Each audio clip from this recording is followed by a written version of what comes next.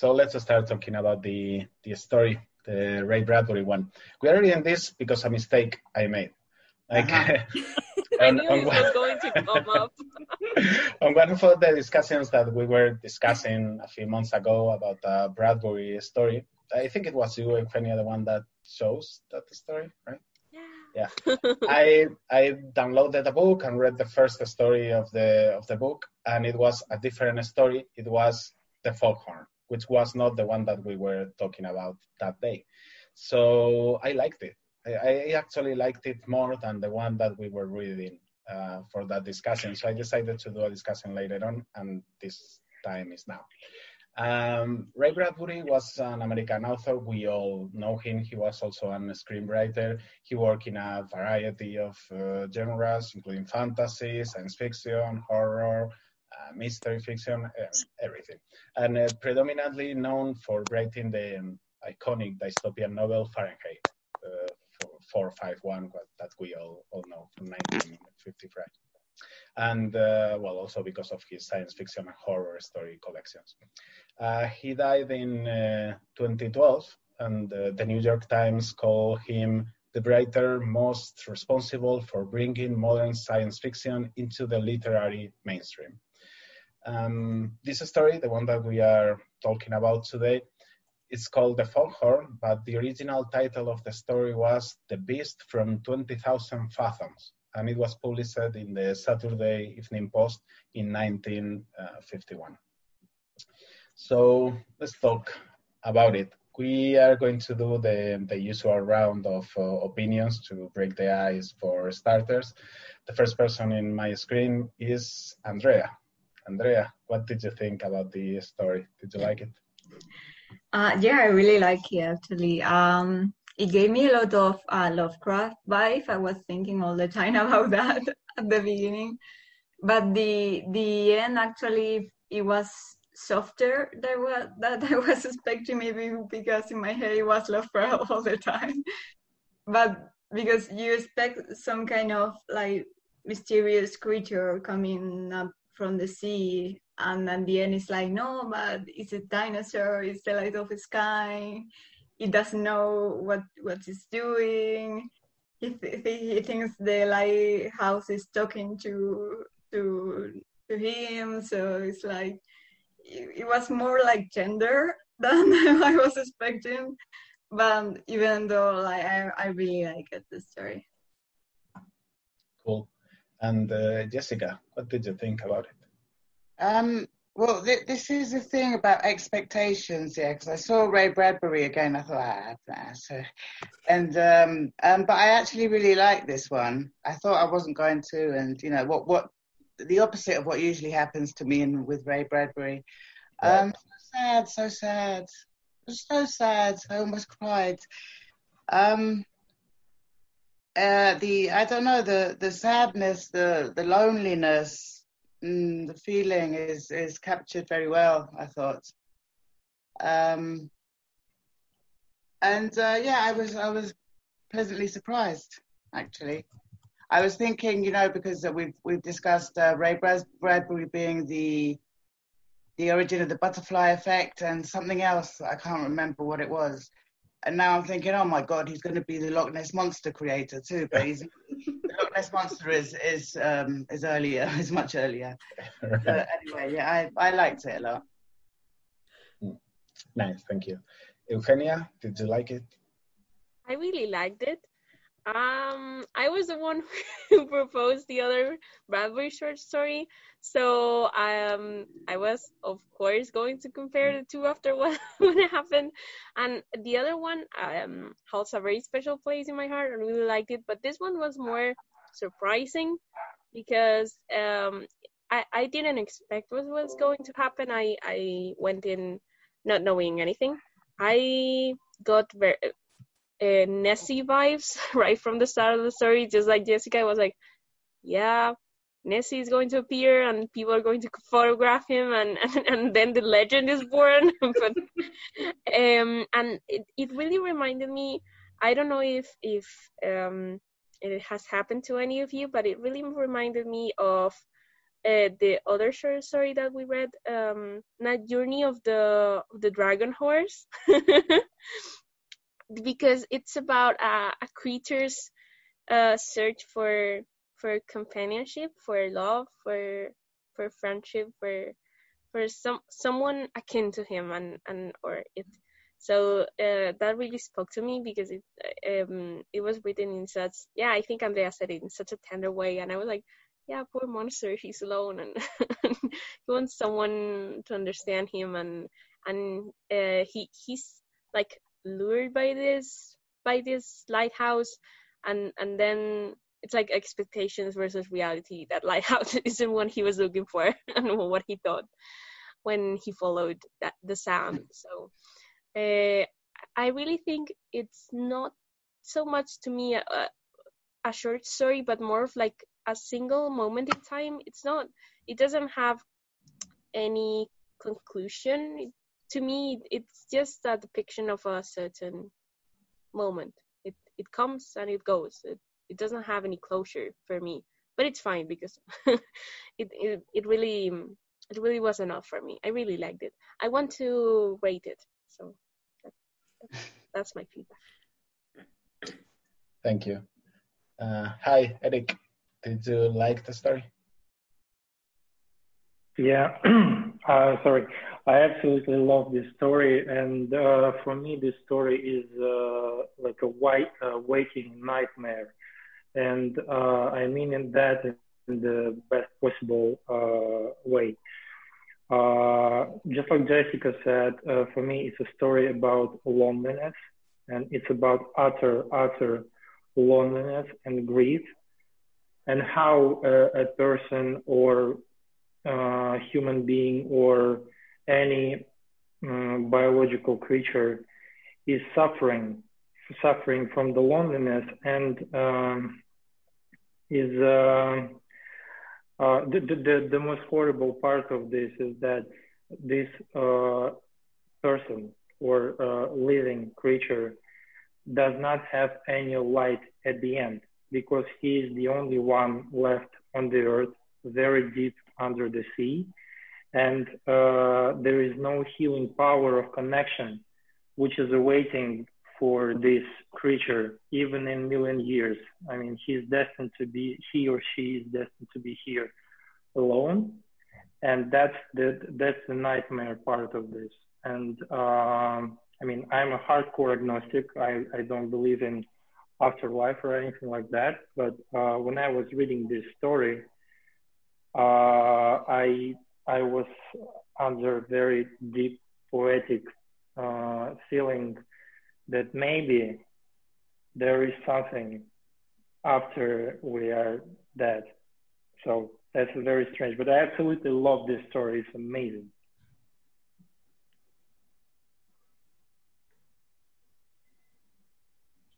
All right, thank you. Colin, did you like it?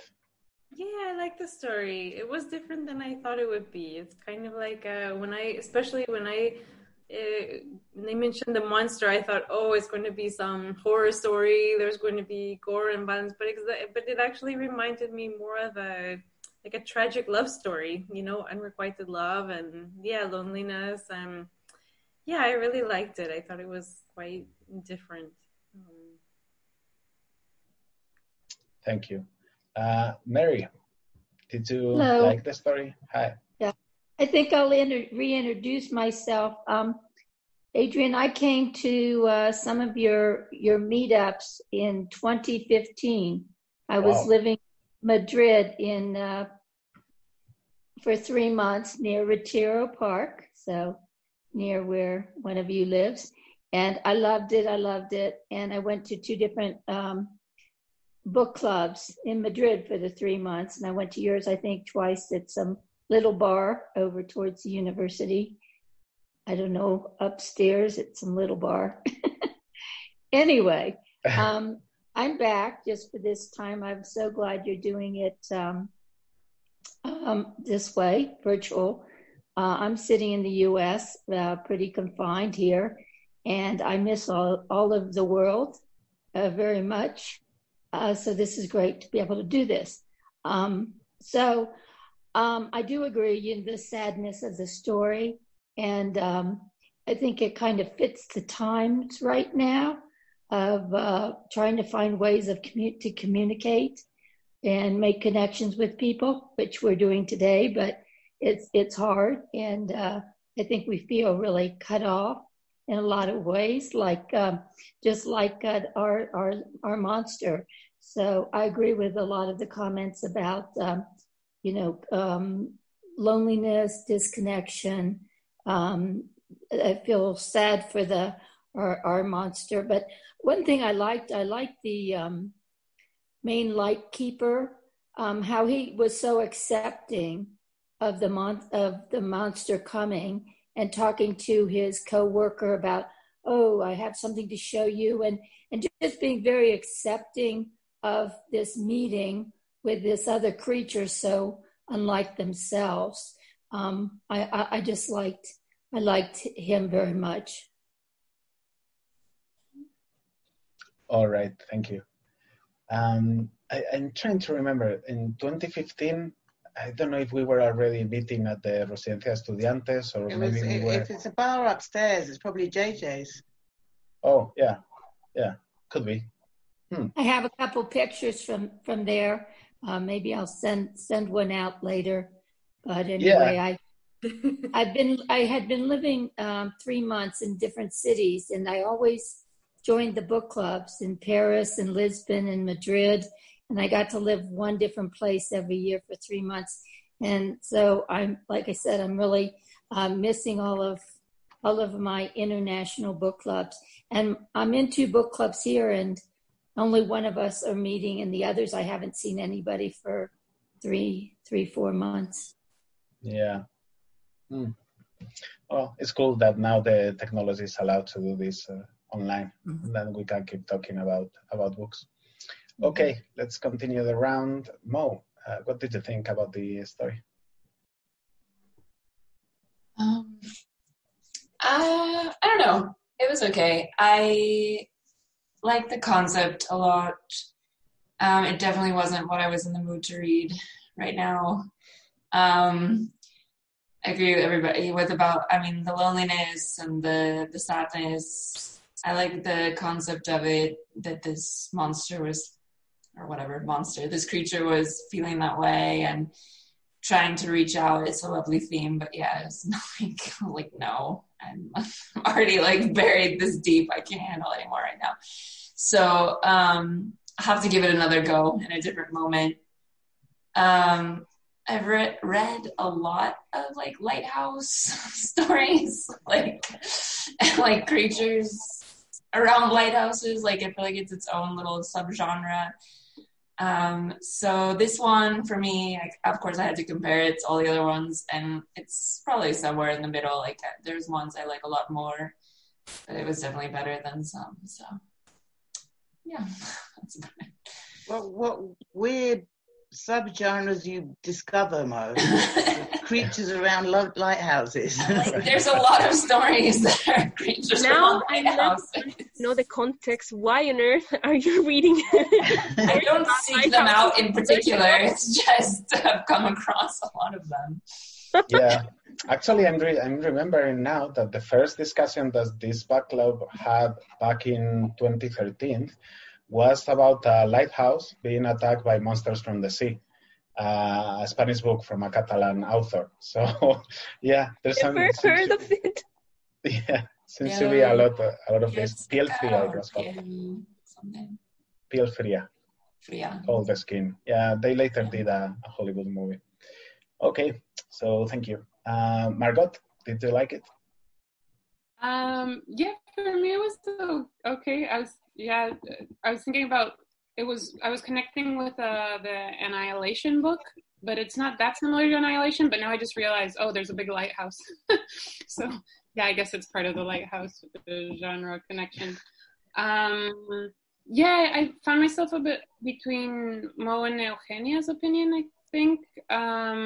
Also, I read it right before the call. Before this one, I had to go kind of quickly, so maybe I couldn't sit in the pathos and sadness so much, because when I was reading it, I also I kept sticking with MacDunn. Seemed to know that the creature was going to attack the tower. So I'm like, why you there? Why you half killing your coworker? Like, I got stuck on that. But I really, really like the description, like the whole page where the creature is rising from the ocean and the foghorn blaring. And I thought that was fantastic. I just really enjoyed that scene. And also I felt some things were maybe just said very outright, like instead of letting it marinate, kind of. Just MacDunn was telling us directly how to interpret the whole thing, which I don't know. I think we could have done without it, but yeah, I liked it, and it's my first Ray Bradbury short story. It was cool. Cool. And Jake, I don't know if you can hear us, if you can talk. Jacob. Yeah, sorry. Hello, everybody. Hi. Sorry, let me see if I can get my camera on. Because I want to see my fellow brothers and sisters over there in Spain. So let's see. Can you guys, there you go. Can you guys see me? Yeah. Now we can, yes. So, all right. So, hello, everybody in Spain, all my brothers and sisters. And anyways, great to see you. Thank you guys for putting this online. Thank you so much. And I'm over here in Ray Bradbury land in America. So, hello from America. Hi. One of the things I was surprised, I was dying to participate in this club because I love the cross-cultural perspectives. And I think that if we read books and stuff from our own culture, we may be only viewing it from our own culture. So I thought it's so wonderful to get it from a point of view from someone else. So I thought I got to join this club and see what they're thinking. So then there was a story called The Foghorn, which I wasn't too familiar with, you know?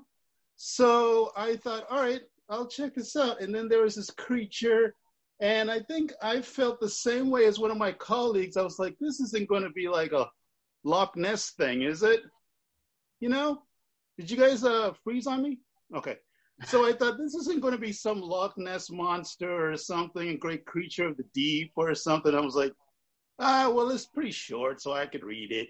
So I started reading it, and I thought there's a beauty in this, you know, that just hit me, unexpectedness. And I just felt the yearning for the creature, you know? And it reminds me a lot of themes in Mary Shelley's novel in Frankenstein.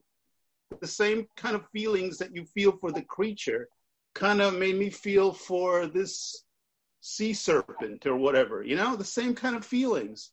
And I was just very, very intrigued by how Bradbury would use this creature as a metaphor, as a muse, as all these different things, you know. And it was very, very interesting to say is go beyond the surface, go beyond the exterior, go beyond the appearance, and try to connect with the humanity of it.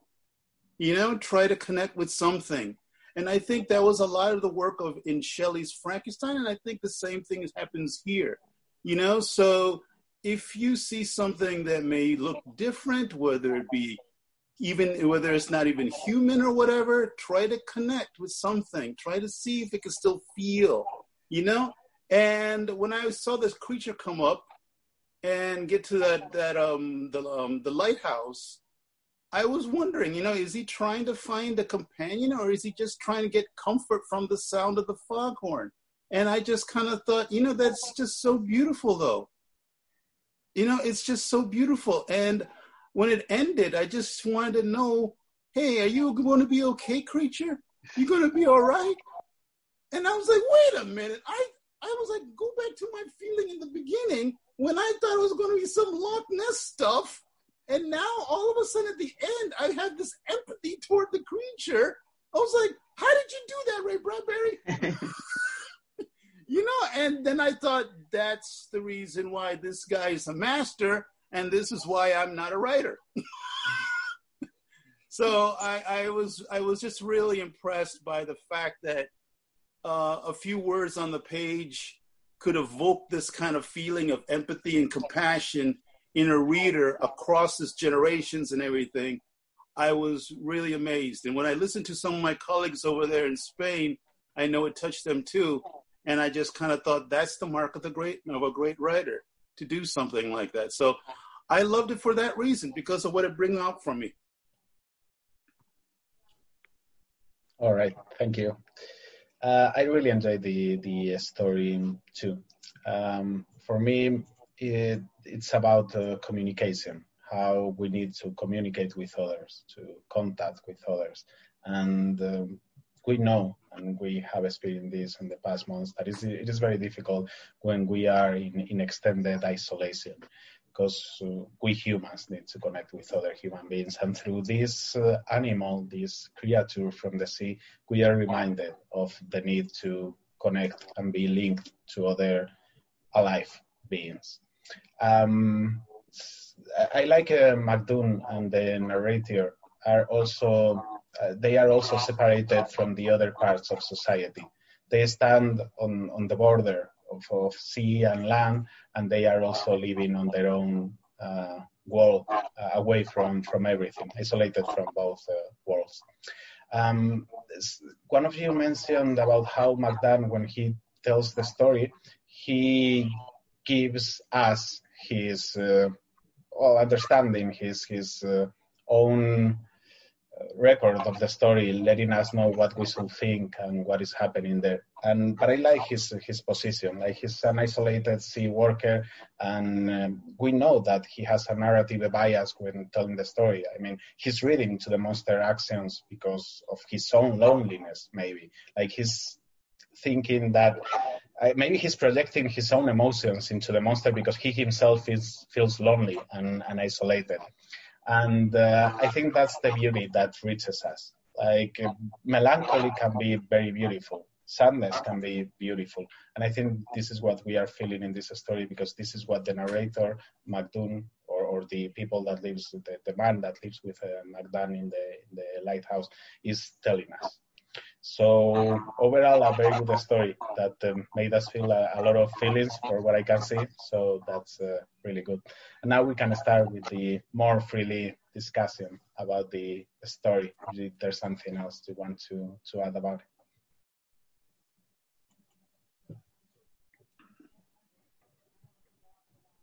Yeah, well, I just wanted to comment. There was a comment on I don't know, Wikipedia that said this is not the Loch Ness Monster, but is probably the origin of Godzilla, much to Bradbury's despair or dismay or chagrin, I think he says. He wasn't pleased with that idea, and he changed the title of the story to the Foghorn when they used it in a film or something. So he wasn't pleased with the adaptations that people were making of his story. Probably because they forgot about this loneliness, this need to communicate, and just concentrated on the monster aspect of the. There is a movie of the short story. What? Is there a movie? There's, 2,000 Leagues or Fathoms or whatever under the sea. Not Jules Verne, but there's some sort of film, but it's more like a horror film, as is Godzilla. But Godzilla existed before, no? No, I just read that Ray Bradbury was very, in terms of, as one of his friends put it, very pissed off at the Japanese studios for taking inspiration from his story, and in his words, ripping it off to create Godzilla. So really, he was definitely not a happy camper. May I interject? Yes, please. Thank you. Sorry. This was a little bit before my time, I'm happy to say. But back in the 50s in America, I think one of the big things that this was actually appeared in a short story format in a magazine called the Saturday Evening Post. And it was serialized, like, kind of a thing. And then they put it into a novel, and Hollywood decided to make a movie of it. And then back in the 50s, this was credited as launching the whole creature feature movies, you know, the Beast from the 1,000 Fathoms, and then this creature thing came, Creature from the Black Lagoon, and all this kind of creature things in the 50s, the Blob and all that kind of stuff. So the thing about the Ray Bradbury was really upset because you stripped off the themes from the movie and just created a creature versus people. That's all it was. But if you read the story, that's all you did. There are certain themes about humanity, about stuff in there that he didn't like, because you're basically stripping his work and demeaning it into a just person versus monster, which the novel was never about. The story was never about. So it's that's what he was really upset about, because you're stripping away the themes of it. So it's almost like you're mocking it, you know? So, but unfortunately, I think in the US, that led the whole creature thing, movies of the 50s and stuff. So, but that's, I think, what Bradbury was really upset, because you can't make a movie of this book without dealing with the humanitarian themes of it. So, yeah, unfortunately, but, you know, that's Hollywood. Yeah. It's interesting that it was almost like he purposely made it so it was not at all about the monster attacking the humans. As a matter of fact, I don't think the monster even knew they were there. The monster was upset at the lighthouse. That's why he attacked it. But yeah. Exactly. Yeah. You know, the other... go ahead. I think Hollywood kind of goes in waves. Back during the 50s, there was this big communist scare. There was the rise of McCarthyism and everything. So if you make a movie, it's very easy to make something black and white where the good guy is clearly this, the bad guy is clearly that, and it kind of fit into that frame. So, you know, I think at that point, they weren't making movies that had different kinds of levels of subtlety, you know? So I kind of think it fit the era of that time, you know? But yeah, it's really, really horrible. But there's a saying over here in America that the book is always better than the movie. So, but I agree with Miss Colleen, and Mr. Eric had a lot of wonderful things to say. And so, you know, you guys, I'm learning from you guys. So, but it's really nice. I think Mr. I don't know who did this, who recommended it, but Mr. Adrian or whoever recommended it, I want to thank you all for this gift, because I'm surprisingly 51 and I never heard this, and I'm living in America. So I want to just say thank you guys for this gift, because this was wonderful for me. So thank you guys so much for doing that. Thank you for being here. Actually, we're kind of science fiction, Bradbury specifically fans. Somehow, no, we're not. No, we're not. Jessica's not part of that club. So yeah, we have read some of Bradbury's stories in English and also in Spanish. Spanish translations. There's a lot of them, like 4 of Bradbury alone, I think. That's a whole lot, I think. Yeah. I would like to just ask some, because like, why does it seem like the great science fiction, you know, you go in there and you think it's about a spaceship, about a creature, about a robot or something, but always the best science fiction lasts because it says something about us. You know, it says something about humanity. And I think that's the difference between a story and a classic story, is that if a story could hold a mirror to society or to us, then it's memorable because it teaches us something.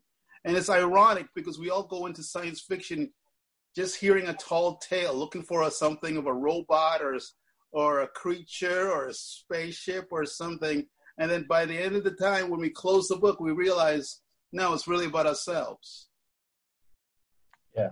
One of the reasons that I like science fiction is because it allows us to see us from a different perspective. It just changes the settings for human beings and how we interact, how our relationships happen, how we react and behave. Because we can say, yeah, we humans are like this, but what if the conditions were different? What if we were living in a different planet with a different environment? What if we were locked inside a spaceship for years? What if we found an alien civilization that was very different to us? And with all these variables, we play with what we are, which is humans, but facing different situations. So allows us to wonder with what ifs. And that's really, really cool. Sorry, Eric, I think you were going to talk. Yeah, in my country, in Russia, science fiction is considered sort of mainstream and a little like below the classics, in a bad way.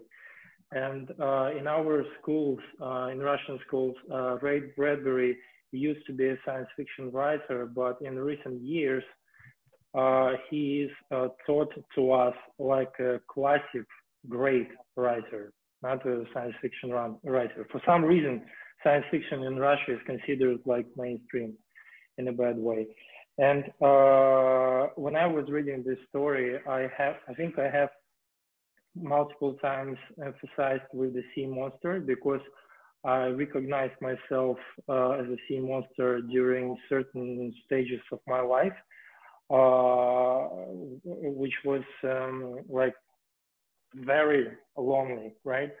And I used to read about this plague, the plague of loneliness, and that when I was reading this book, I tried to remember the way I felt and the way I behaved.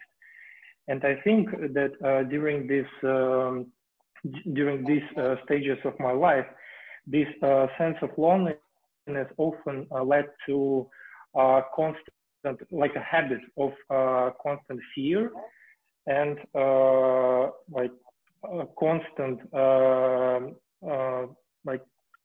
constant feeling of unseen dangers, if you know what I mean.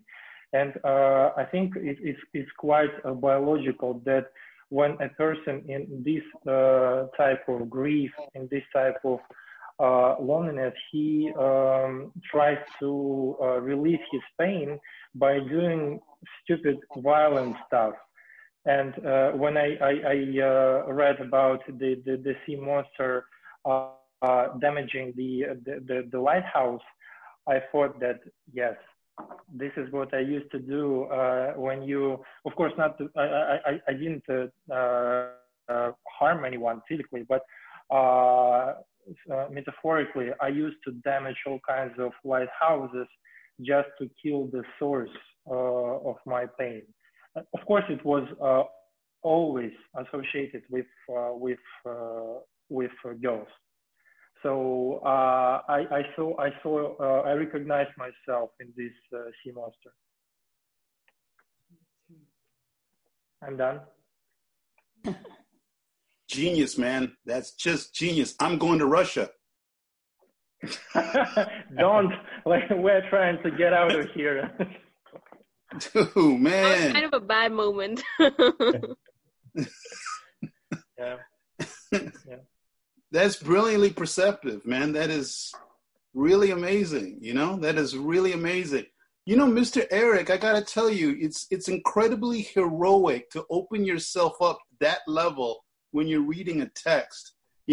I mean, I take my hat off to you, but I didn't get a haircut because of this quarantine. So otherwise, I mean, that's incredibly amazing that you can do that, so I have utmost admiration and respect for you way out there in Russia. That's just a wonderful thing that you're doing. Thank you, sir.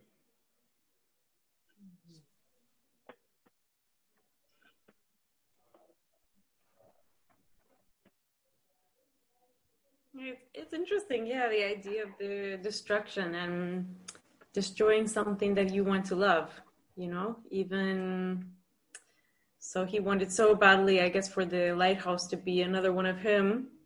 And when it stopped and he felt like it wasn't, it was almost like it destroyed it and then fell on it and then went back into the sea. Yeah. Yeah.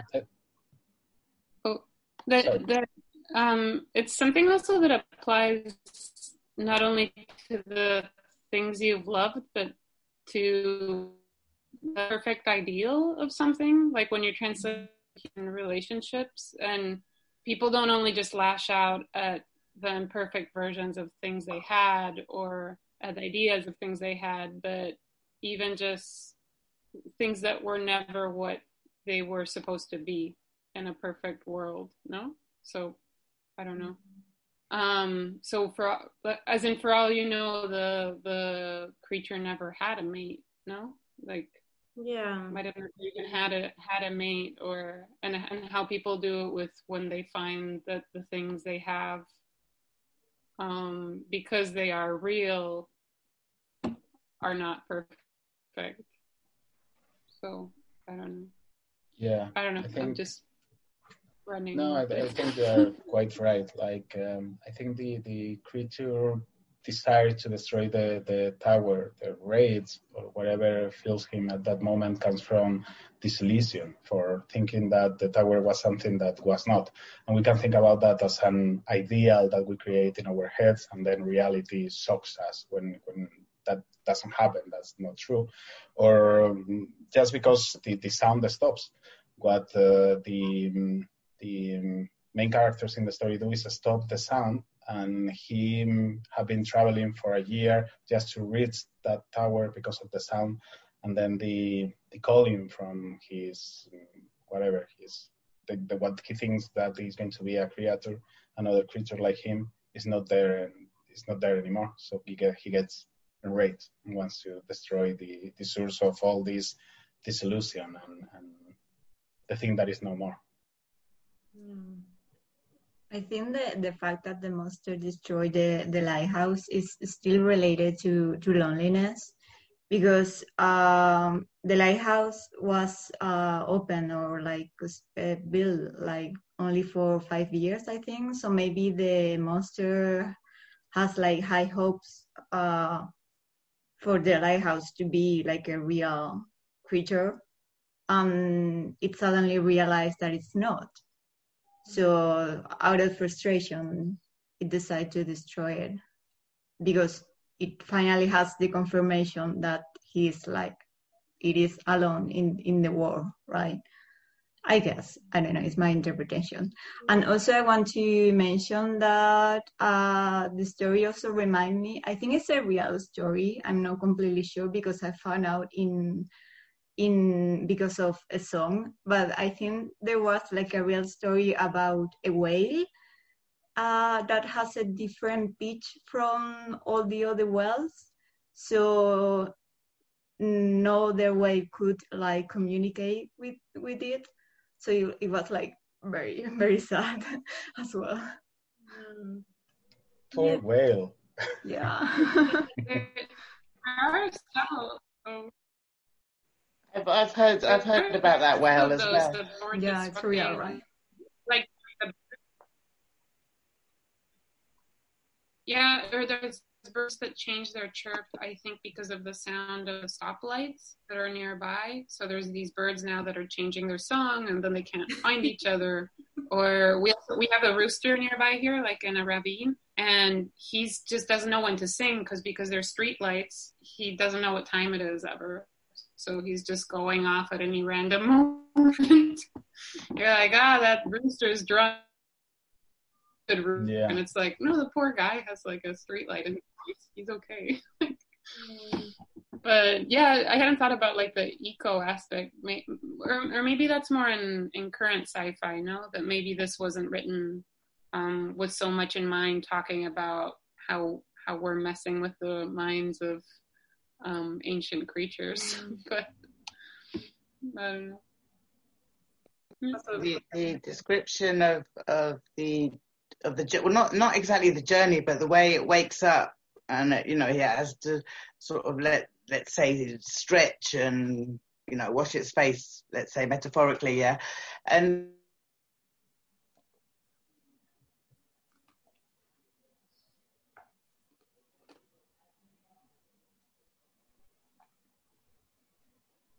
we lost you there. Jessica, you froze again. You're back now. If you want to repeat the last thing you said. It just gives you this idea of all this energy this monster is putting into going and finding this, this sound that's drawing him or her, and it just makes it all much sadder. Which comes to say it's a very good description, is what I'm getting to at. Kind of like the theme of destroyed hope. What? Destroyed hope. Oh. Like he has, this hope, and then suddenly it's just destroyed. Which are all very human feelings, thoughts. This monster is very, very personified, as a humanized. I don't know how you say it. But of course, this is what we see by its own actions. It's not exactly as if we're told what the monster is feeling. By its actions, we can see. Yeah, but we are attributing a lot of feelings that are human, indeed. And the narrator leads us to believe that the mountain, I was going to call him monster, it's not a monster, a creature. He or she is a living being, but we don't know what's inside its head. Like maybe he is just trying to mate somehow, and then it gets enraged when that doesn't happen. Or maybe it's actually happened, this desire for connecting with someone because he's been alone for 1,000,000 years. But all this is just a theory that the narrator of the story is telling us. Like, he believes that this creature, he's been living in the bottom of the sea, in the deeps, for millions of years, but we don't really know that. Like, it's probably, it's a good theory, and it brings the story to be something beautiful and melancholic, but maybe there's something different inside the creature's head. Yes, true. I'm sorry. I just finished reading a book called Talking to Strangers by Malcolm Gladwell, and he talks about how difficult it is for us humans to accurately judge another person by different things like their outward behavior, how they might expressions, facial expressions. We've attached what a happy face is or a sad face or whatever, and how inaccurate we can be so often about what is the true nature or feeling of that person, which is kind of disturbing sometimes because we have to have clues on how to understand each other. But yeah, you're right. We're projecting all of our sensibilities and ways of looking at the world onto this creature, and yeah, we can't really understand it. We're just understanding ourselves maybe a little bit better, not maybe understanding the creature really. Can I, sorry. Go ahead. Oh no, I was just going to say, maybe for all we know, the creature thought the lighthouse was super annoying and would come up.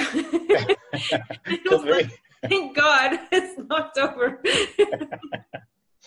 Who knows?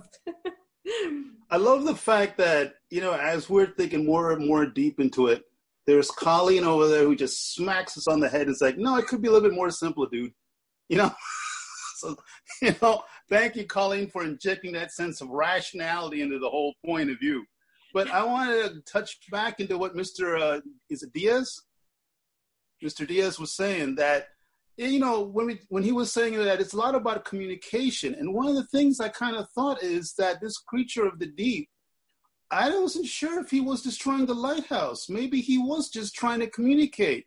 Like if you were viewing species as different animals playing, how do you know if they were playing or are they fighting? I remember I watched a documentary on the great Jane Goodall, and she was showing these monkeys and stuff, and I thought they were fighting. And that's how they play. That's how they play. So I was like, all right, so then as an observer, I didn't know that. So was this creature trying to destroy the lighthouse, or was he trying to communicate? Was he trying to figure out, hey, if I do this creature, this lighthouse would respond in a certain way or something, and then invariably it's not a creature and the lighthouse got destroyed. So maybe, like what Mr. Diaz was saying, maybe the essence here is communication. And to going on with my fellow colleague, Ms. Donahue, was saying, that the difficulty in trying to see something and interpret something, that we always have. I think there is a little element in science fiction of anthropomorphizing it, where we try to attribute a human attribute to something that's not human. But the thing I think is genius about doing that is you recognize the possibility of compassion. The idea that we're enlightened beings and another creature can't have it is really the insult. That's the real insult. So maybe there is a little anthropomorphizing the creature, as in all kinds of stuff. Maybe in Mary Shelley's Frankenstein, the creature is anthropomorphized, and stuff. But the idea that because they look different, and we can't attribute a human quality like compassion is a greater insult, So just because this creature comes in the deep and lives there and comes every once a year or something, does it not feel, does it not try to want to desire to be with another person or another being of its kind, And that element is really what's wonderful about science fiction, that it gets us out of our comfort zone. It gets us to look beyond the lens of prejudice and just see for what all of us living beings share, an empathy, a compassion, a feeling for someone. And I think the best way to do that is by creating a story in which the character is different from you.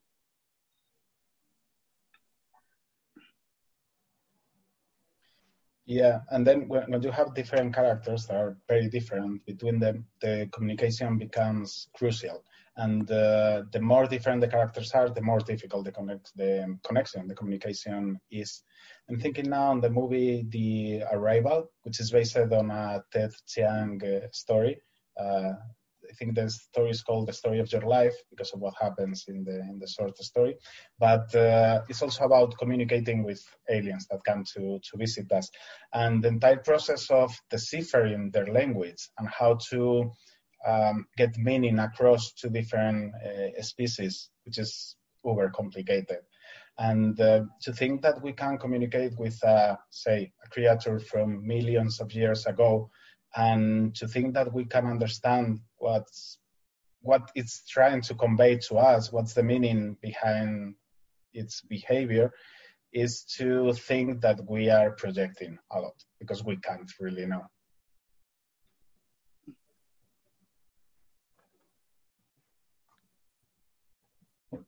So that's depressing. Well, that got deep. But yeah. But if now I even feel worse. No, I don't. It's not. It wasn't a critique against anything. I mean, it was picking back off of Miss Mary's comment. But the thing is that it wasn't a critique. It was just the fact that look at what all these emotions and dissections that could come from such a short story.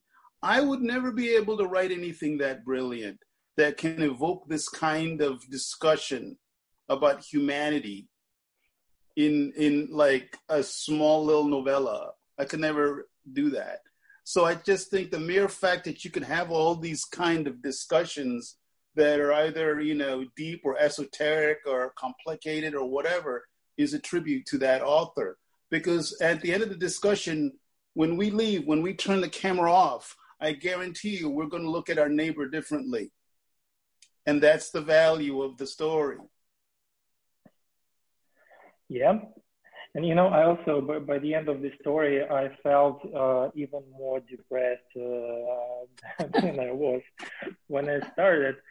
But then I said, well, wait a minute, this Magdan character, right?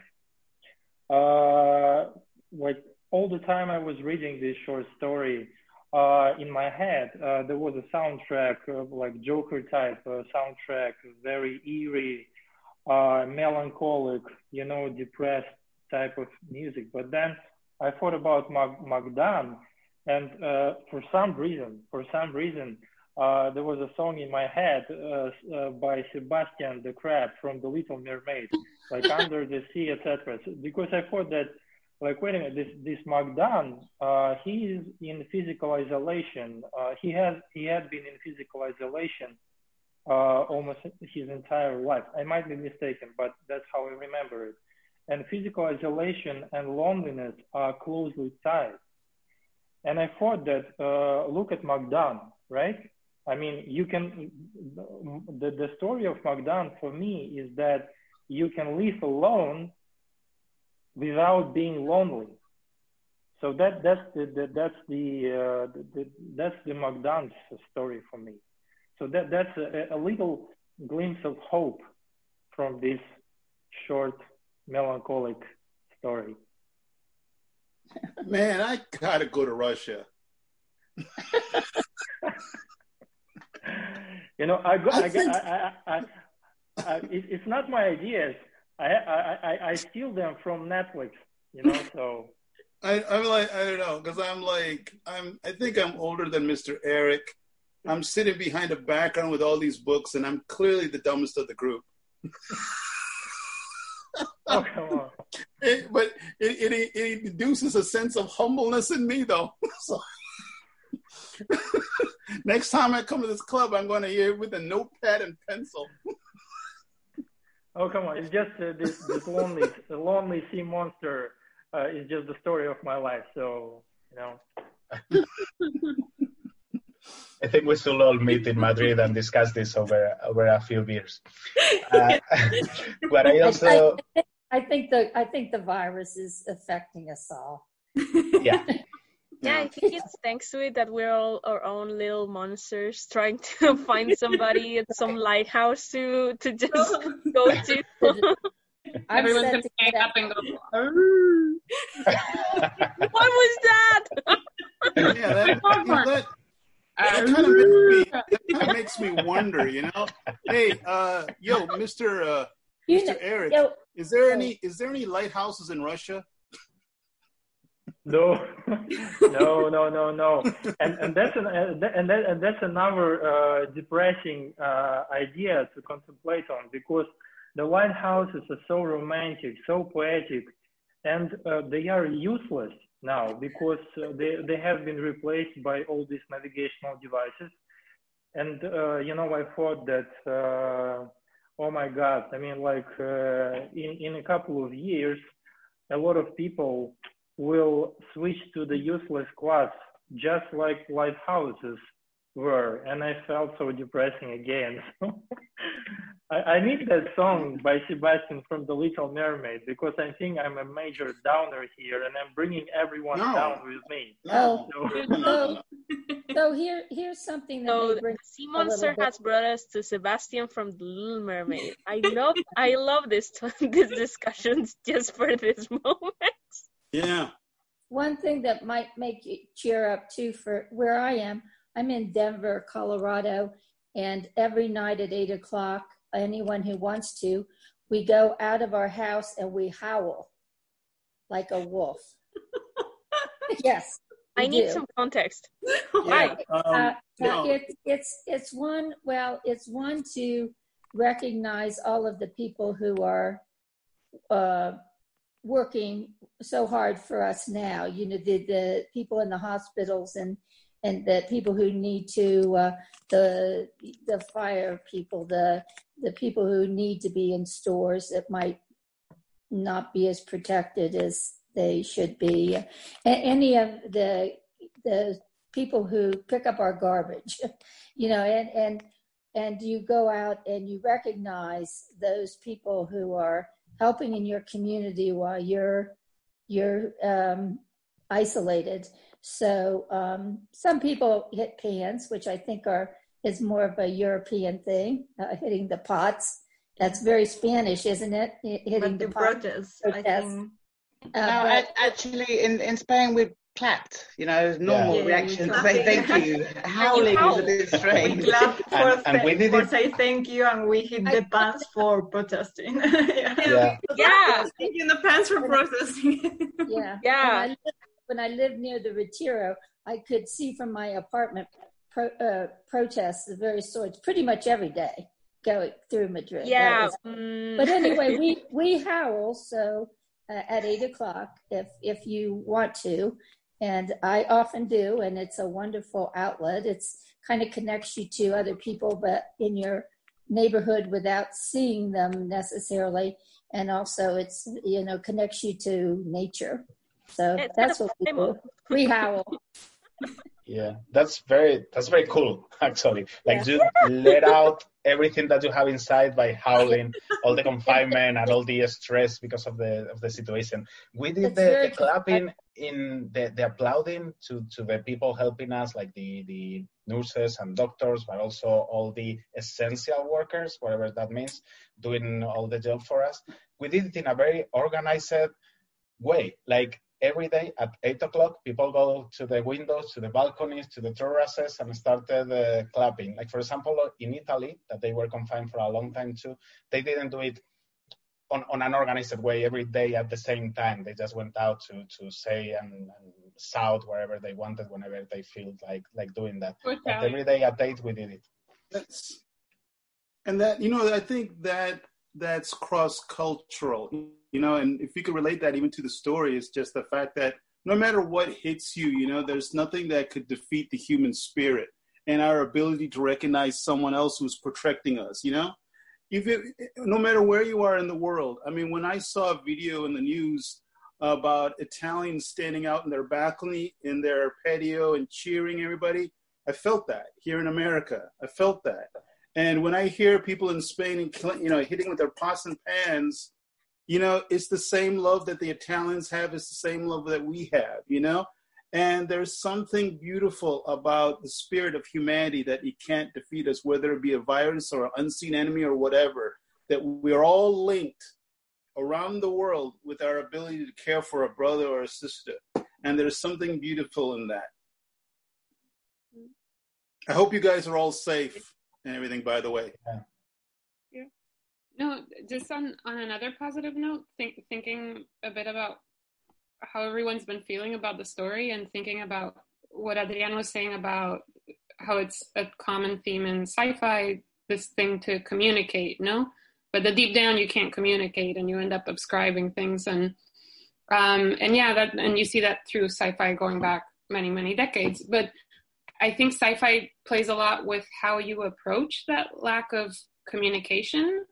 So is your reaction to the lack of communication fear or empathy? No? And traditionally, I think it's been fear. Or when you were talking, Jake, before about like how Bradbury was unhappy about the perversion of his themes, kind of. And if you think about it, like all the monster movies, it's all about reacting with fear. And then sometimes it turns out the monster's not that bad. And it plays also with, the nuclear warfare fear, all the fear mongering, and we've kind of been leading up to this hysteria point of fear in society all the time through the decades.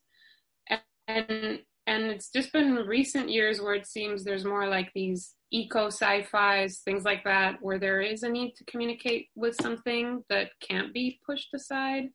And I don't know, and just everyone's reaction to this, where I feel like now people, maybe it won't last that long, but everyone's feeling really strongly for the sea monster.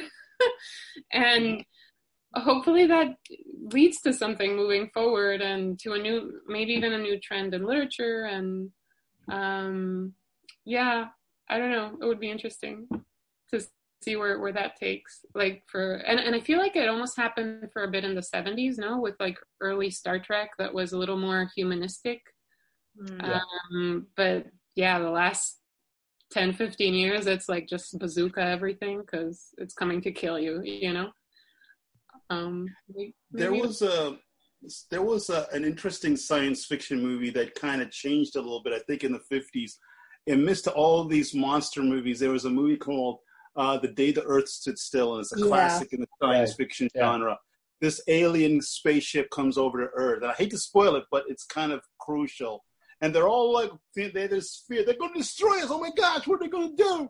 And what do they want? And suddenly the spaceship lands, and this door opens up, and there's some alien spaceman, and it's typical 50s. There's a guy in the suit, right? But the special effects are so bad. But anyway, this alien being comes out, And it turns out it's just a warning that you guys are going to be killing your own planet. I came from another galaxy and everything to help you guys out, dude. You know, don't fear the messenger. You know what I mean? So all of a sudden, you know, science fiction changed. You know, it's not, maybe we shouldn't be fear. Maybe we should actually listen a little bit, you know? And I think that's one of the things, going back to what Mr. Diaz says, the hallmark of all of this is communication, because if you can't communicate, you can't feel, you can't empathize. If you close the door, then you don't know what you're going to get to learn. You can't close the door on someone, you know? You don't know what they might not learn from. And I think, you know, if I had a choice right now to study the foghorn with some group in America or with your group, I pick your group because of the fact that you guys could bring different perspectives to it, you know? So that's why I kind of chose your group, but I didn't know you guys were all smart. I might have to read some of this stuff. So the next time I come here, I'm going to be here with a notepad and pencil and everything. So I didn't know that. I figured I could just read like the Cliff Notes or some summary or something, and that'd be enough. You know, but I'm grateful for the opportunity. And I want to say just, you know, I wanted to say thank you guys from the bottom of my heart, to put this online, because it'd be virtually impossible for me to get a plane ticket and go there to be with all of you. I hope someday that happens. But I want to also just say the fact that you could put this online brings all of my brothers and sisters together. And I got this wonderful opportunity to meet everyone, and more importantly, to learn from them. So to me, thank you for that wonderful gift. I want to make sure I sneak this in. So I just want to say thanks a lot for this wonderful gift that you guys are teaching me.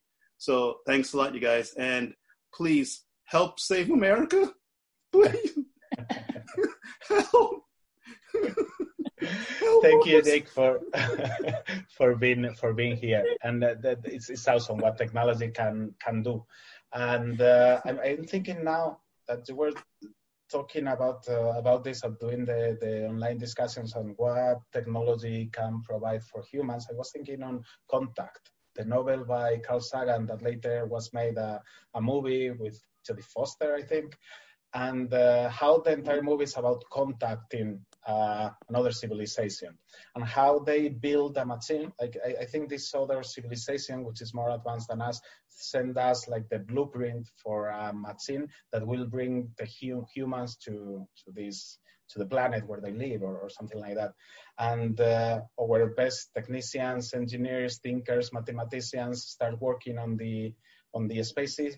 And until we get it done and we get to contact the aliens or whatever they are, which in the novel is a very secular ending, but for some reason in the Hollywood movie, it's like a very religious ending.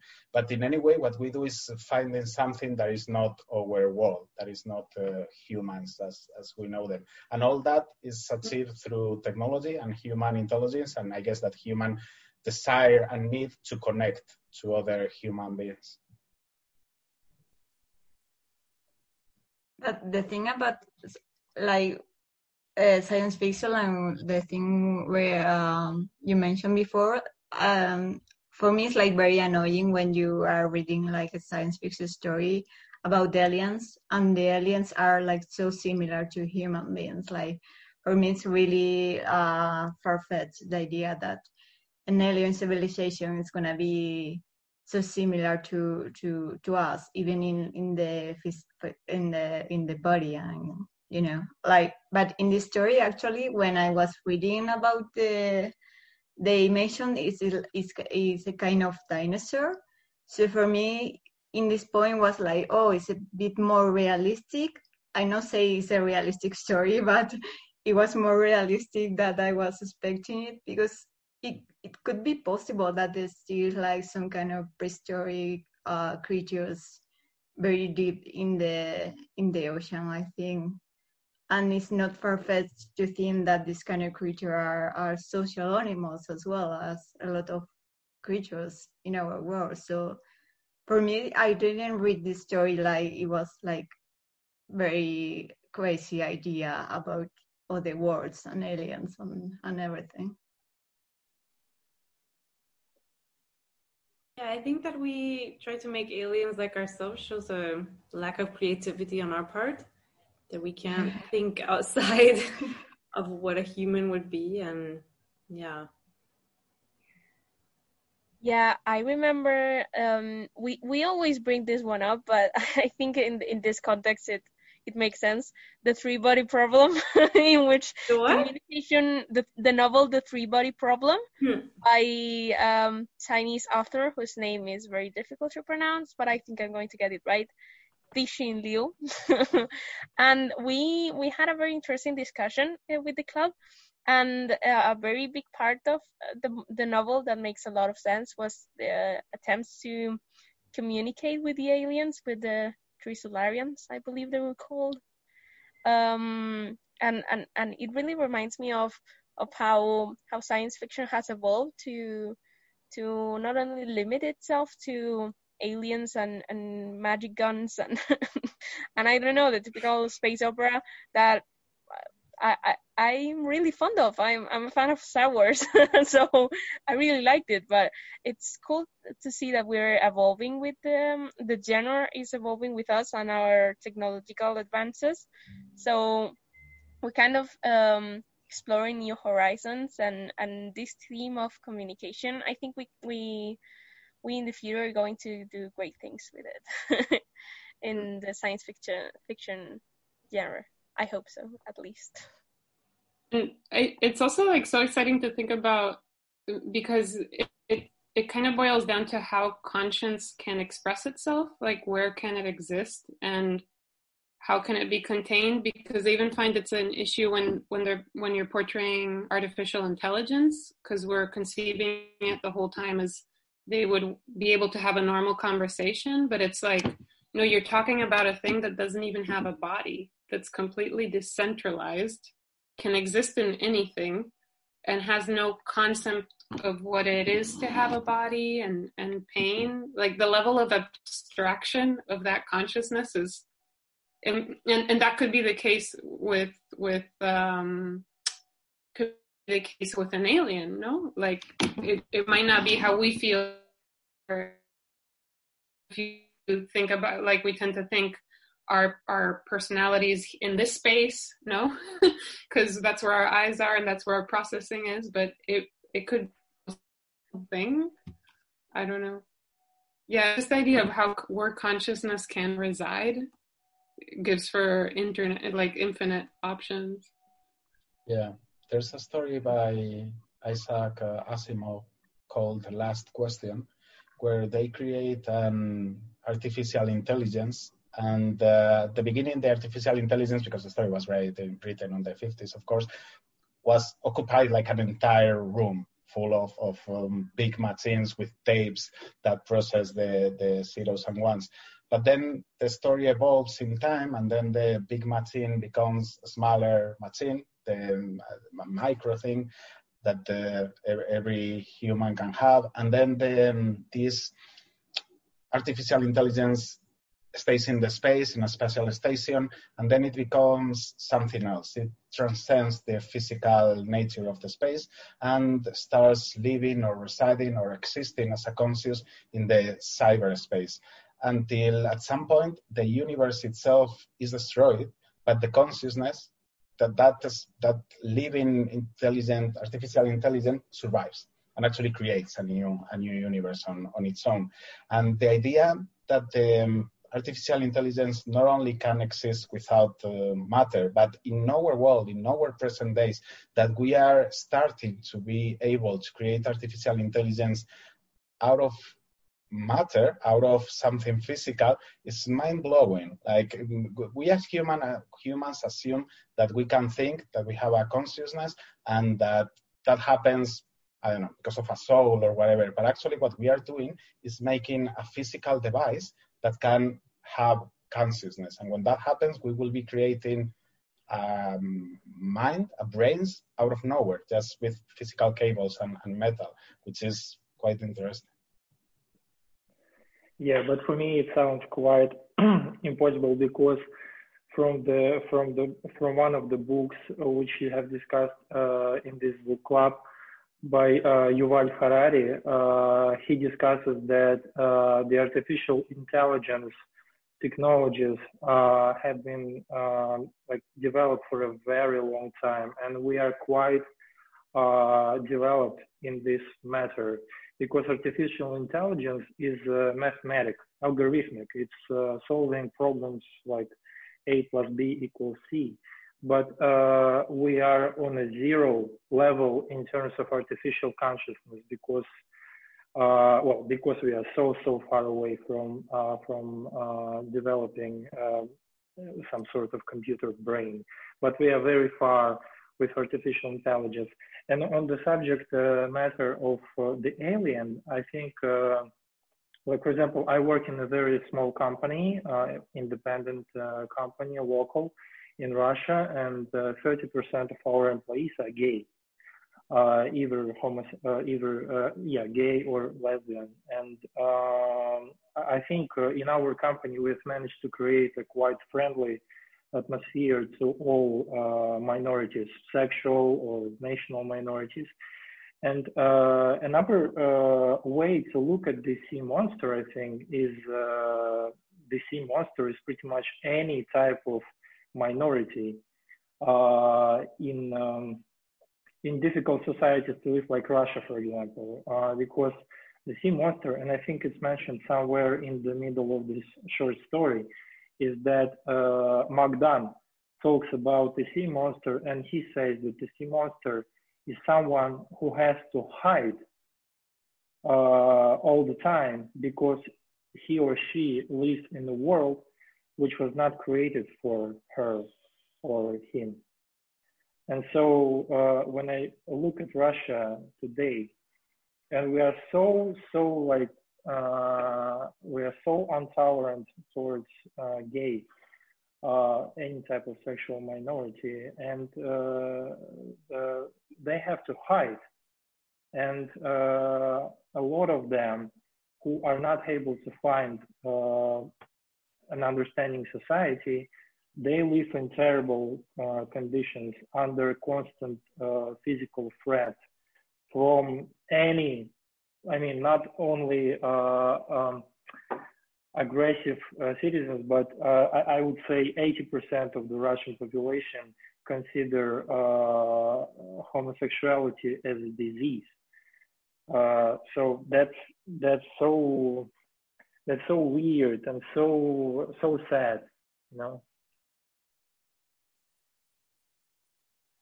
You know, at this point, if anyone has any doubt or any wasn't too sure, the golden rule is just agree with Eric. Oh, come on. I think he brings a lot of interesting points. And if I could dab into a little bit about artificial intelligence and stuff, I don't think there's really anything to worry about. I think humans will always be, the creator will always be smarter than the creation.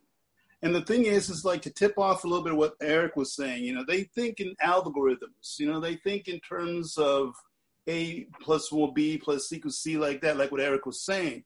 But there is a thing called the artificial intelligence paradox. And the problem is that what we humans think that is the greatest thing that we could possibly do is get higher intellect is the easiest thing for robots and artificial intelligence, because you can easily program a computer chess game to be smarter than a human.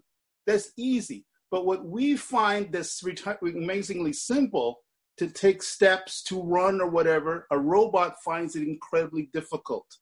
It's like volumes of mathematics just to get a robot to avoid a certain pillar or a certain thing or something like that, to get it to run and to self-balance and everything is incredible. So what we find is easy, robots find hard. What robots find easy to program intelligence, we find difficult.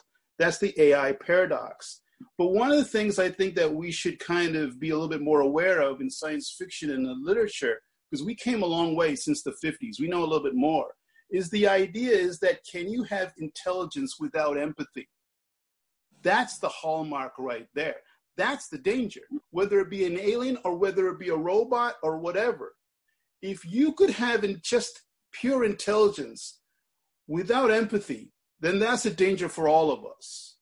whether it be an alien or whether somebody created something in their lab at a university or something, if you can't feel, then we're all doomed.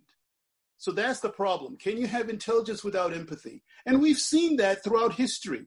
We've seen a lot of people rise up and go to the political spheres, and they became dictators and stuff. And obviously there's a bizarre level of intellect there to manipulate the Politburo or the Parliament or the Congress.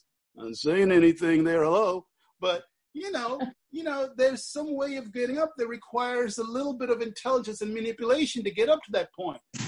But if you have empathy, there is hope.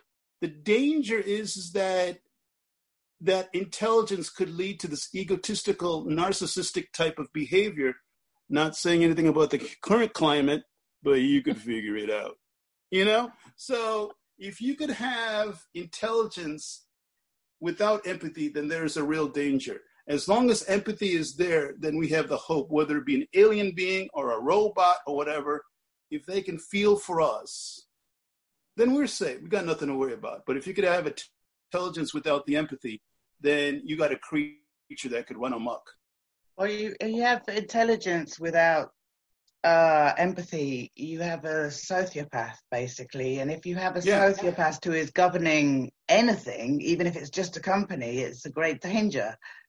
Never mind a country or a race or whatever. Right. Yeah, because, like I got, where is it? This whole little thing here. Say this synopsis of psychiatry. Yeah, so like I'm saying, whether it be some lonely little dude or the president, I'm just saying, no one's exemption. No, I'm just saying. Yeah. The dude told us to drink disinfectant. He said, put disinfectant in there. And I'm like, dude, what? You went on live TV and told people that? Dude, just take it and just drink it like that. And then it goes inside and then it just clean it like that. I'm like, oh my God. Yeah, I could see some 10-year-old calling up the phone. Hello, poison control? Dude, how is this possible? I'm like, and there, over here, there's a lot of issues. There's a lot of issues like, with this Russia connection with Putin. I'm like, dude, Putin ain't your problem. You're the problem. I mean, I would love to play chess with this guy. It'd be like, it would take like 3 moves to get checkmate. It'd be like really easy. So anyway, sorry, but I'm just, every day I turn on the news and I'm like, you said what? And then I look at the other prime ministers of other countries and the coronavirus is coming down. They're doing everything smart, and everything. They're taking it seriously. And this guy goes out there and says, we got to learn to live with it, man. We got to open schools and we got to do all this kind of stuff. Like, yeah, well, what happens if somebody gets a virus? Do you have a plan A? Do you have a plan B? What are you going to do? Well, we got to open schools.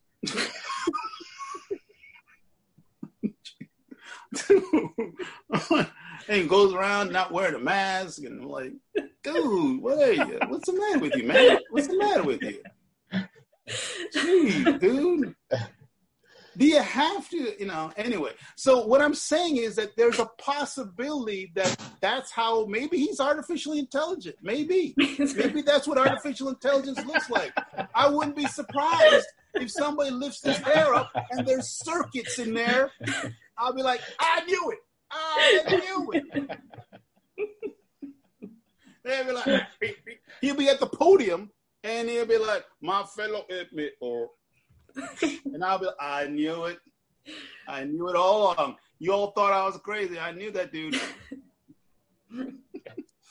Right, guys, I'm so sorry to interrupt, but I'm sitting in a co-working space and I gotta bounce because it's about to close. So thank you for this conversation. Right.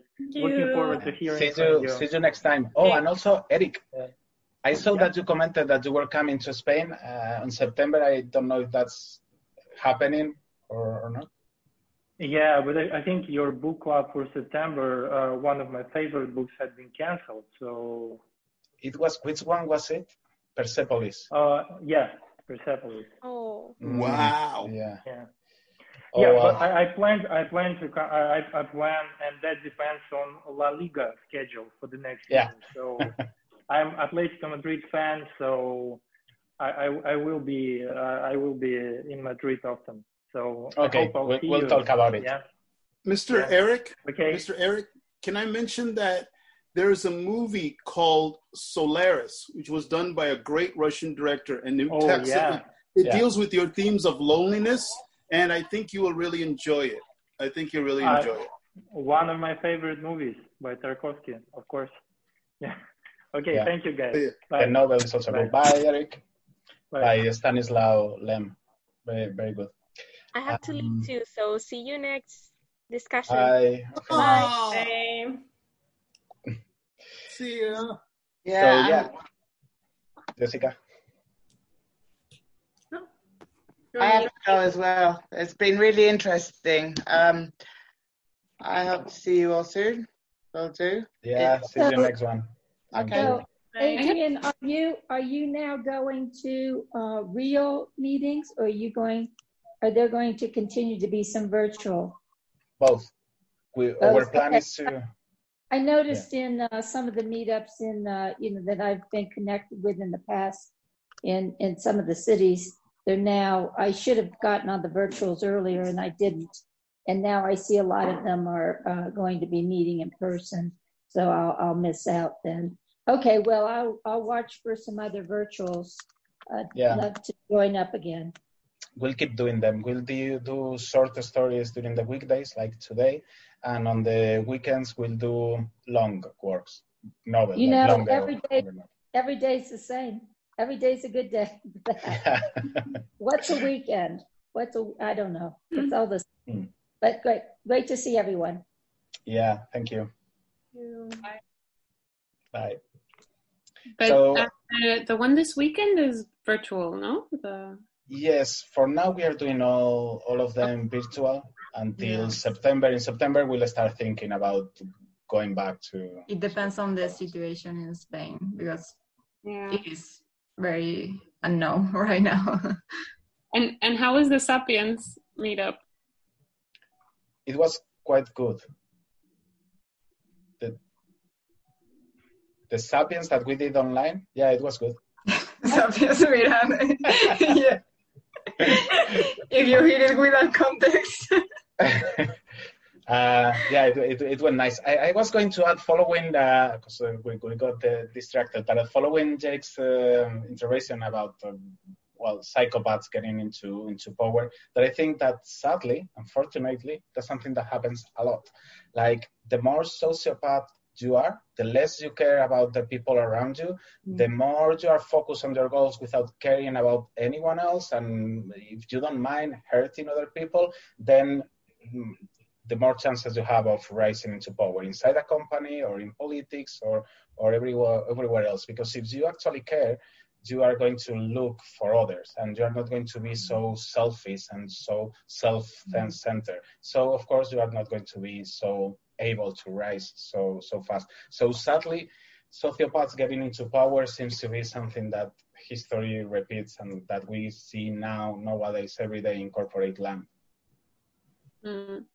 I remember I studied law, but so this was a long time ago, but I remember in our criminology, we talked about psychopaths, and this criminologist was saying, well, the general population, 1% is a psychopath, more or less, but not all of them are, it's just psychopathic behavior, not all murderers.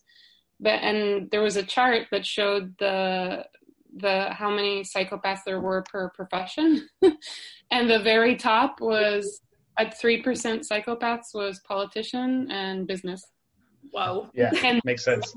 This was like 15 years ago, which I think because of how the world is going and the overdrive, I'm sure this is way higher now in the general population because psychopathic behavior is rewarded and yeah, I wouldn't be surprised if it's like 10% in politics. But, yeah. Or in dating or something. Well, who are not sociopaths are McDoon. It's his name. The one of the characters in the story, yeah, McDoon, and his co-worker. Because actually, I like the relationship they have in the story.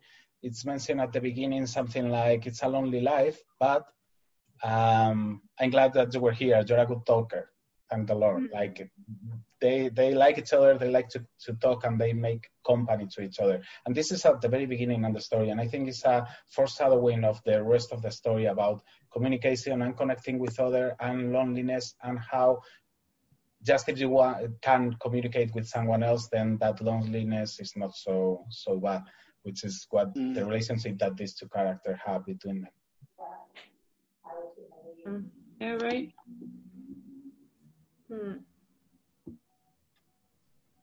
Can I? Oh, sorry. No, I was just saying it's a nice connection. I hadn't noticed it. That's cool.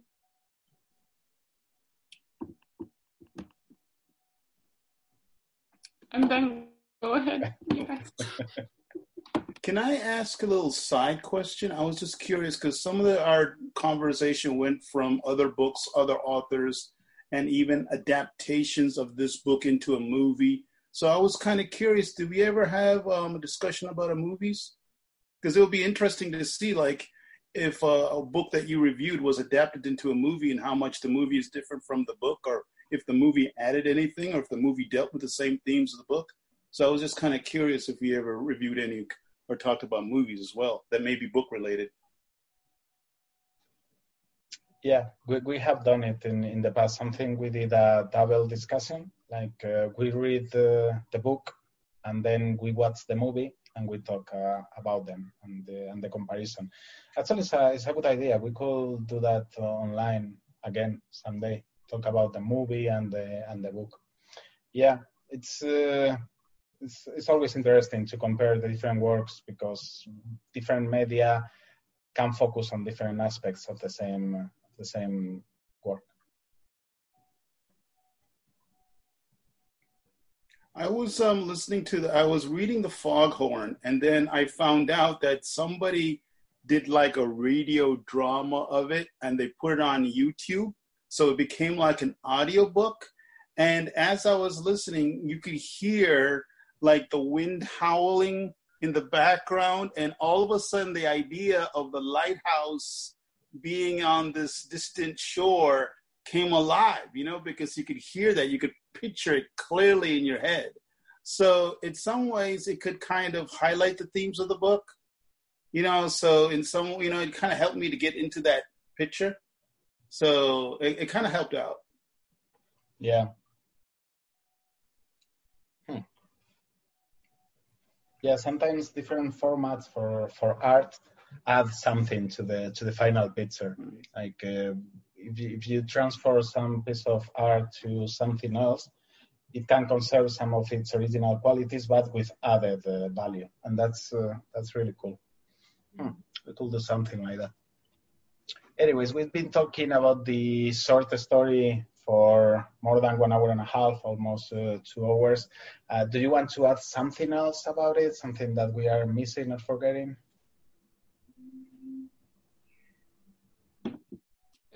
Why do you think he waited to attack? Other than that part of the bike. Yeah, but didn't he attack the first time? Yeah. But and then he seems going to a lighthouse, and it does. So I was kind of thinking, why was he at the very top? And I don't know. For me, that was something that was a weaker part in the story. But like I said, I read it maybe a little quickly, so maybe I missed something. Sorry, I'm not sure if I understood the question. Like, why does the creator wait to attack so long for 5 minutes? It seems that McDoon is predicting that he's going to destroy the lighthouse. I don't know about that. Where he says, he's saying they're at the very top looking at the creature, and the creature's, already at its full height looking at them, and McDoon is saying, Well, that's life for you. Someone always waiting for someone who never comes home, always loving something more than the thing that loves them. And after a while, you want to destroy whatever that thing is, so it can't hurt you no more.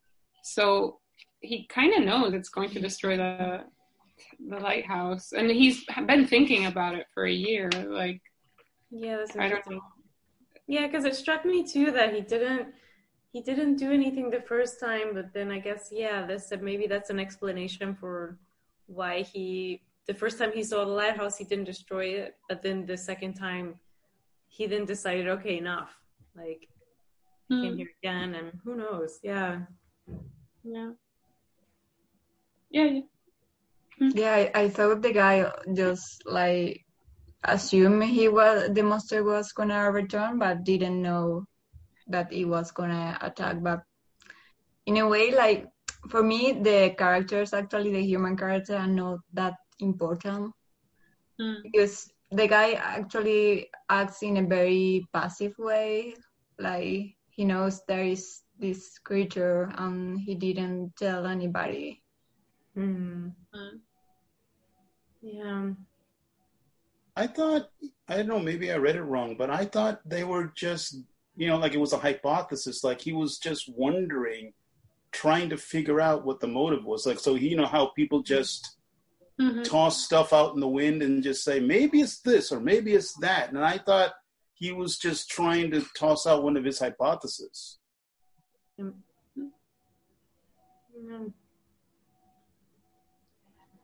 It could be because on that paragraph, he seems to be talking more about love and being hurt by love than the actual creature. It's like he's projecting whatever his views are on the topic because, yeah, the thing about always someone loving something more than that thing loves them, and after a while you want to destroy whatever that thing is so it can hurt you no more. It could be the lyrics to a love song of someone that's heartbroken because their boyfriend or girlfriend left them, right? So yeah, maybe it's like there you go, Mr. Diaz. You got inspiration right there.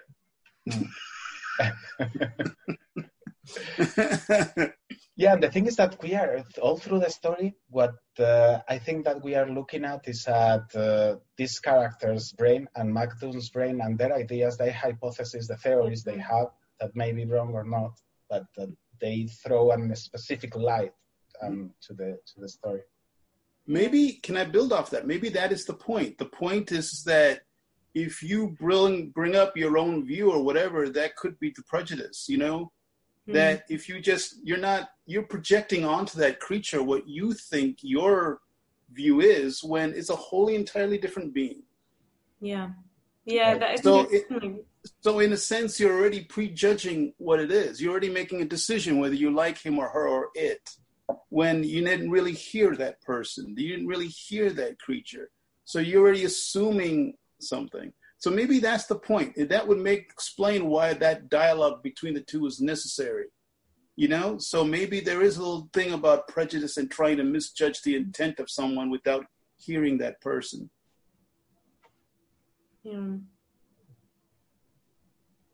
Yeah, I mean, he is definitely a projection of his thoughts throughout the story, and that both of the two men, we don't actually know the creature. We don't actually know what he was feeling or why he came or anything.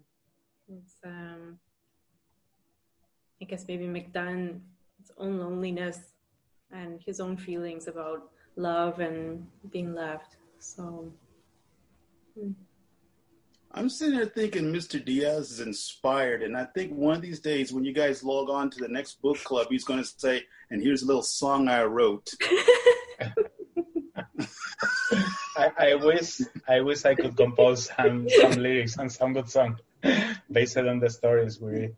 I was thinking, following on the thoughts that we were talking about on what Eric said before he left about the minorities, the homosexual community, and that the creature has to hide. And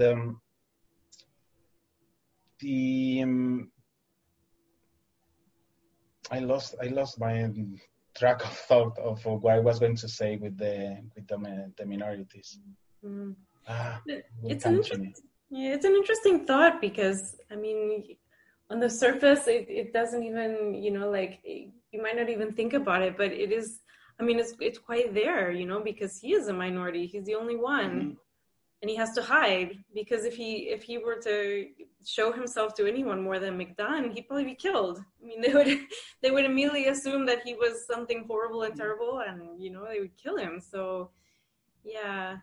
Oh yeah, I was thinking about that, about the dangers and the perils of being a minority with a sociopath in power. Like if someone contends an artificial, right, an artificial intelligence, for example, from killing someone else or to genocide an entire civilization. Bye, Margot. See you next time. It's empathy. The ability to see other human beings as human beings and not as, I don't know, if you are Hitler and you see the Jews as subhuman, then you feel that you can kill them and there's no empathy there. And with minorities, something like this happens. Like you fail to empathize with the people that is a minority in any given moment, which changes through history. And what in some geographical location at some moment in time, it's a minority or at least a vulnerable part of the society. Suddenly in another geographical moment in another society, they are empowered and have a lot of meaning for that society. And the only difference between harming the minorities of the vulnerable people is empathizing and realizing that we are all humans, which some people have trouble to understand or to achieve. Yeah. Well, maybe, that would be utter genius if in that short story, he's proposing a solution to prejudice, and that would be the empathy. That the views of McDunn and the other character are all judgments on that creature, and that's the prejudice. But if you look at it from the creature's point of view, you would have saw the feelings of him. So the idea that empathy could be the solution to prejudice would be quite profound if that's what the author was saying. In a short story, that would be the masterpiece. Right.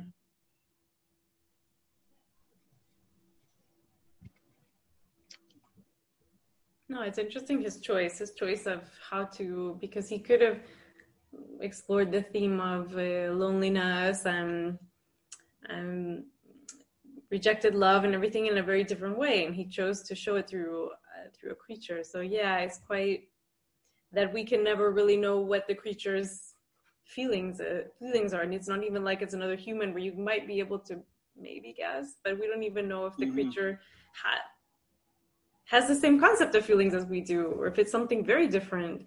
So yeah, it's interesting, his choice of how he chose to talk about it. Then that, just to build off what you're saying, then that would make all the more point that the creature would have to be a creature. Yeah. Because if it was another human of a foreign country, you would say, why are you judging? That doesn't make any sense. But if it's a creature, somehow we kind of assume that those two the conversation between the two are rational. Yeah. But if they were talking about another foreigner, you would say that's clearly prejudicial behavior. That's clearly uncalled for. And yet somehow when the reader says, there's this big monster or creature lurking in the deep, and they never say that the creature is evil. No, he's not evil. I mean, there was nothing in the story to make you conclude that he was evil or he meant any, harm to them. I mean, as a matter of fact, he didn't seem to even know they were there. He was more concerned about the tower. But yeah, it's almost like because he was so other, we assume that we know how he feels, but actually we don't know. But it's that automatic assumption, well, of course we know because he's a creature, so we know better than we can, just like we sometimes assume we know what dogs feel or cats feel or whatever, and we don't have any idea. I remember Jane Goodall once said, back when she was studying these monkeys and everything, there was a prevailing belief that humans were the smartest people on this planet because they were the only one who's capable of making a tool, of altering their environment and making a tool. And she's sitting there in the jungle with a little notepad and found out these monkeys, or his chimpanzees, basically broke a branch and stuck it into this little, mound and got some ants and ate it. But that modification of the environment made the tool. And it was so simple, but yet academia was like, no, that can't be possible because us humans are the only one. And it was just amazing to believe that all of a sudden the scientific community would reject that idea because we have to be so superior that we can't believe that another creature could have the same ability. And in a way, that is an academic prejudice. So it's kind of interesting to think that in this short little novel, maybe the same lesson applies. Just because this creature is so big and so humongous and everything and swims around in the deep, the idea that we're so much superior that we could attribute its motivation without knowing that much. I mean, it clearly says it only comes like once a year, and yet somehow we're the expert. Yeah. So there is a little kind of intellectual arrogance in a way. Human arrogance. Yes. Human arrogance, exactly. Thank you. So maybe, the novel is also showing a little mirror to us. Yeah.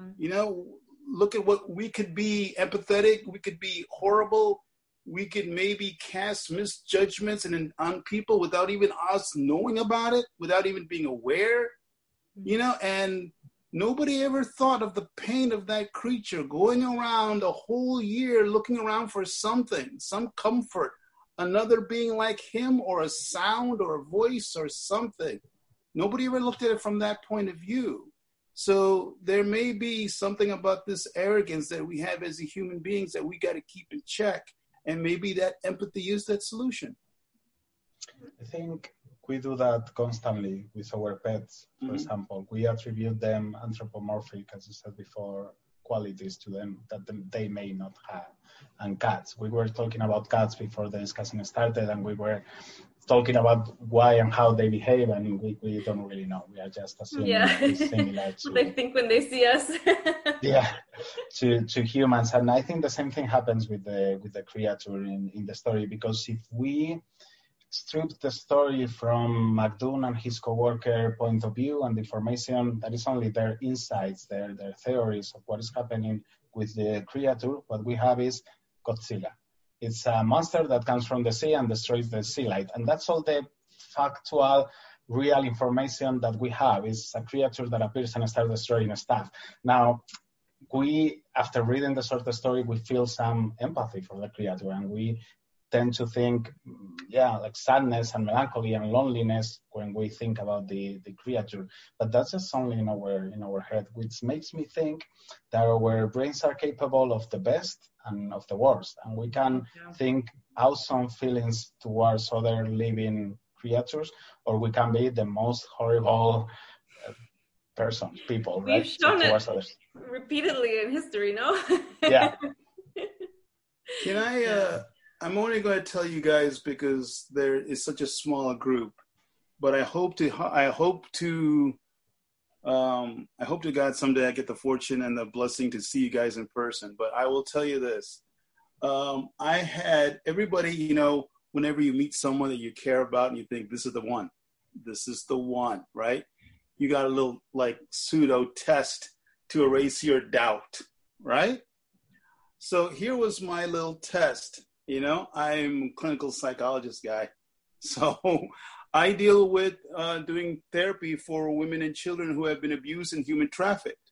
So I do the therapy for them. And so it's not the exterior, it's the interior. I need to know this because I know 30 years from now, you're going to get the wrinkles and I don't really care.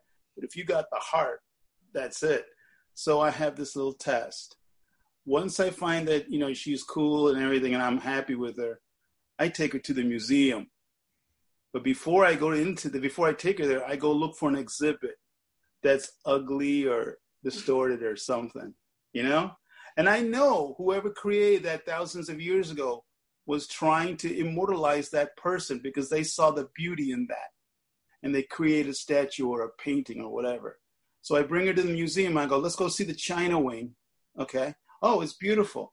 Well, let's go see the Eastern cultures. Let's go see that. Then finally, when she gets a little bored, I'm like, let's go and check out this one. I got to show you this one thing. And it's that little ugly statue. And if she says, oh, that tells me everything. But if you see that and then get a tear in your eye, or if you see it and says to me, that's beautiful, then you're the one. And to me, it's the same thing in that foghorn, Nobody identified with that creature, and I'm doing the same thing, and that still was my test. That I always still do that at some point. If you can see that beauty, because I kept thinking, whoever made that statue, that painting, or whatever, did it in an attempt to immortalize that person. That person didn't see the exterior. That person saw the struggle of that person and said, I'm going to make something that will capture your spirit, that I want everybody to know who you are. And to walk right by and say, that's ugly, get it, is dismissive of the creator and the creation. So I always use that as a test to walk over. And the minute somebody says, if you can find the beauty in that purpose, in that creation, I know you're the one. But there's no ring on my finger yet. But I read the foghorn and I think the same thing. If you could read the foghorn and you identify with the creature instead of the human, and that's where I kind of thought Eric came from. I was like, wow, dude, you really opened yourself up and said, I'm willing to be vulnerable. I'm willing to be wrong, and read this. And I was just astounded by that, the level of empathy you must have. And then he took that and then said, what about the minorities in my culture? How do they feel? Do they feel like this culture? Do they feel like the creature? And that's where I was like, dude, this guy is that, you may be a better psychologist than me. That is astounding with the level that you can do from a short little book. So when I see people like that, and he's way out there in Russia and I never even been there, that gives me a lot of hope, because of the fact that I think that he's not the only one. I think you guys have it. Andrea, Colleen, Mr. Diaz has it. I think you all have that.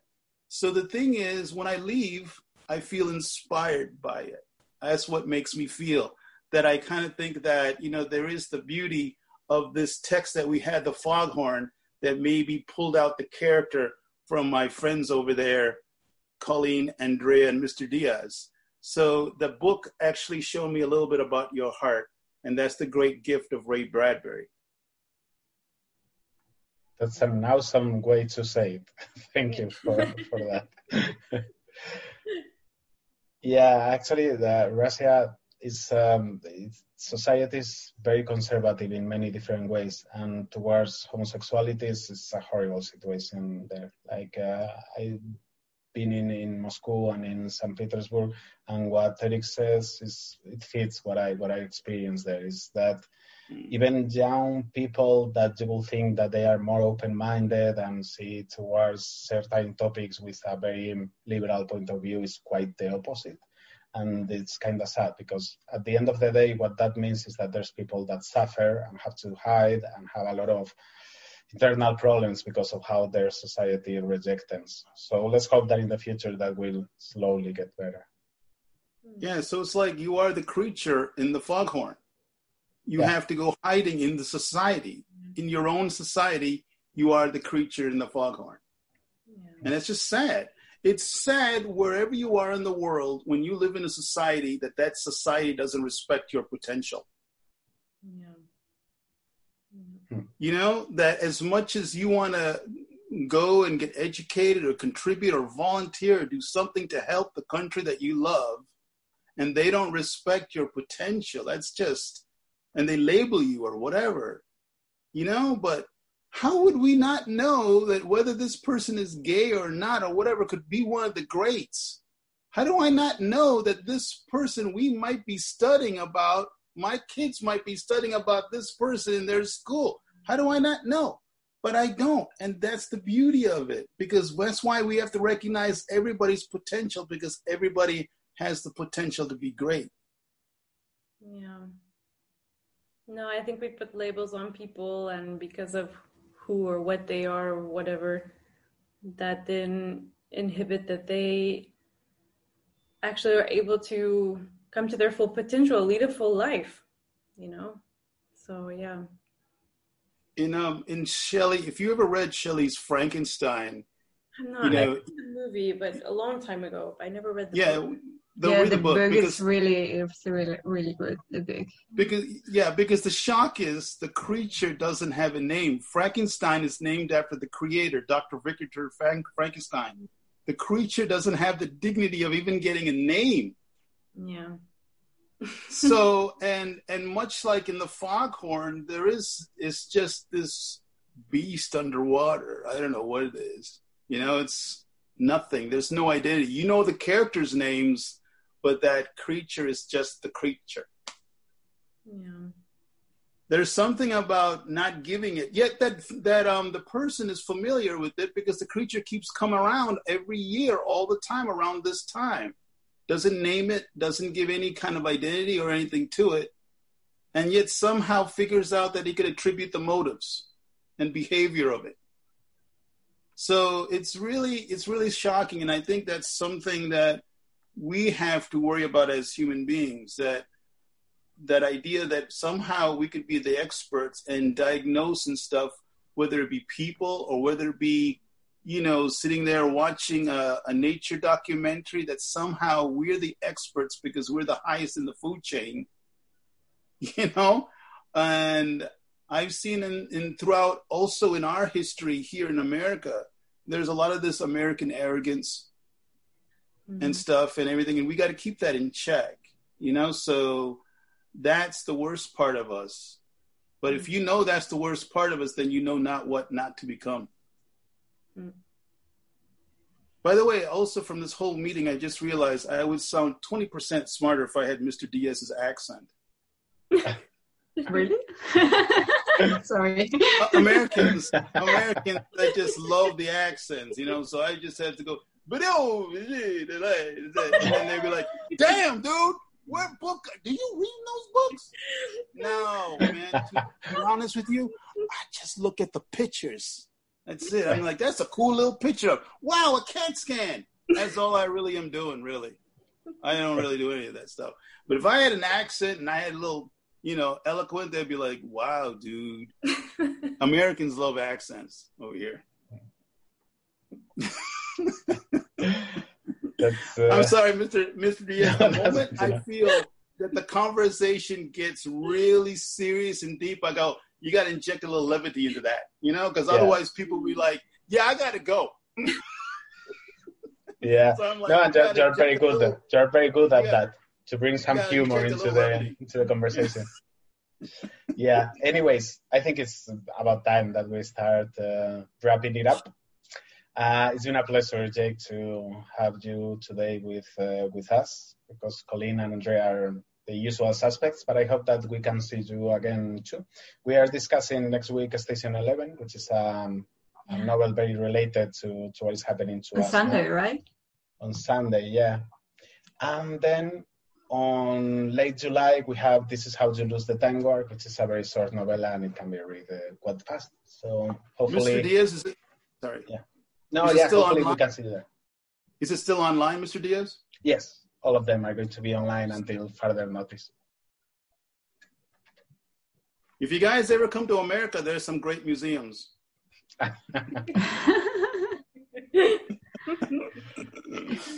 Hey, my thanks to Mr. Diaz, Colleen, Andrea, and everybody who participated. It really was a joy in my heart to learn from you.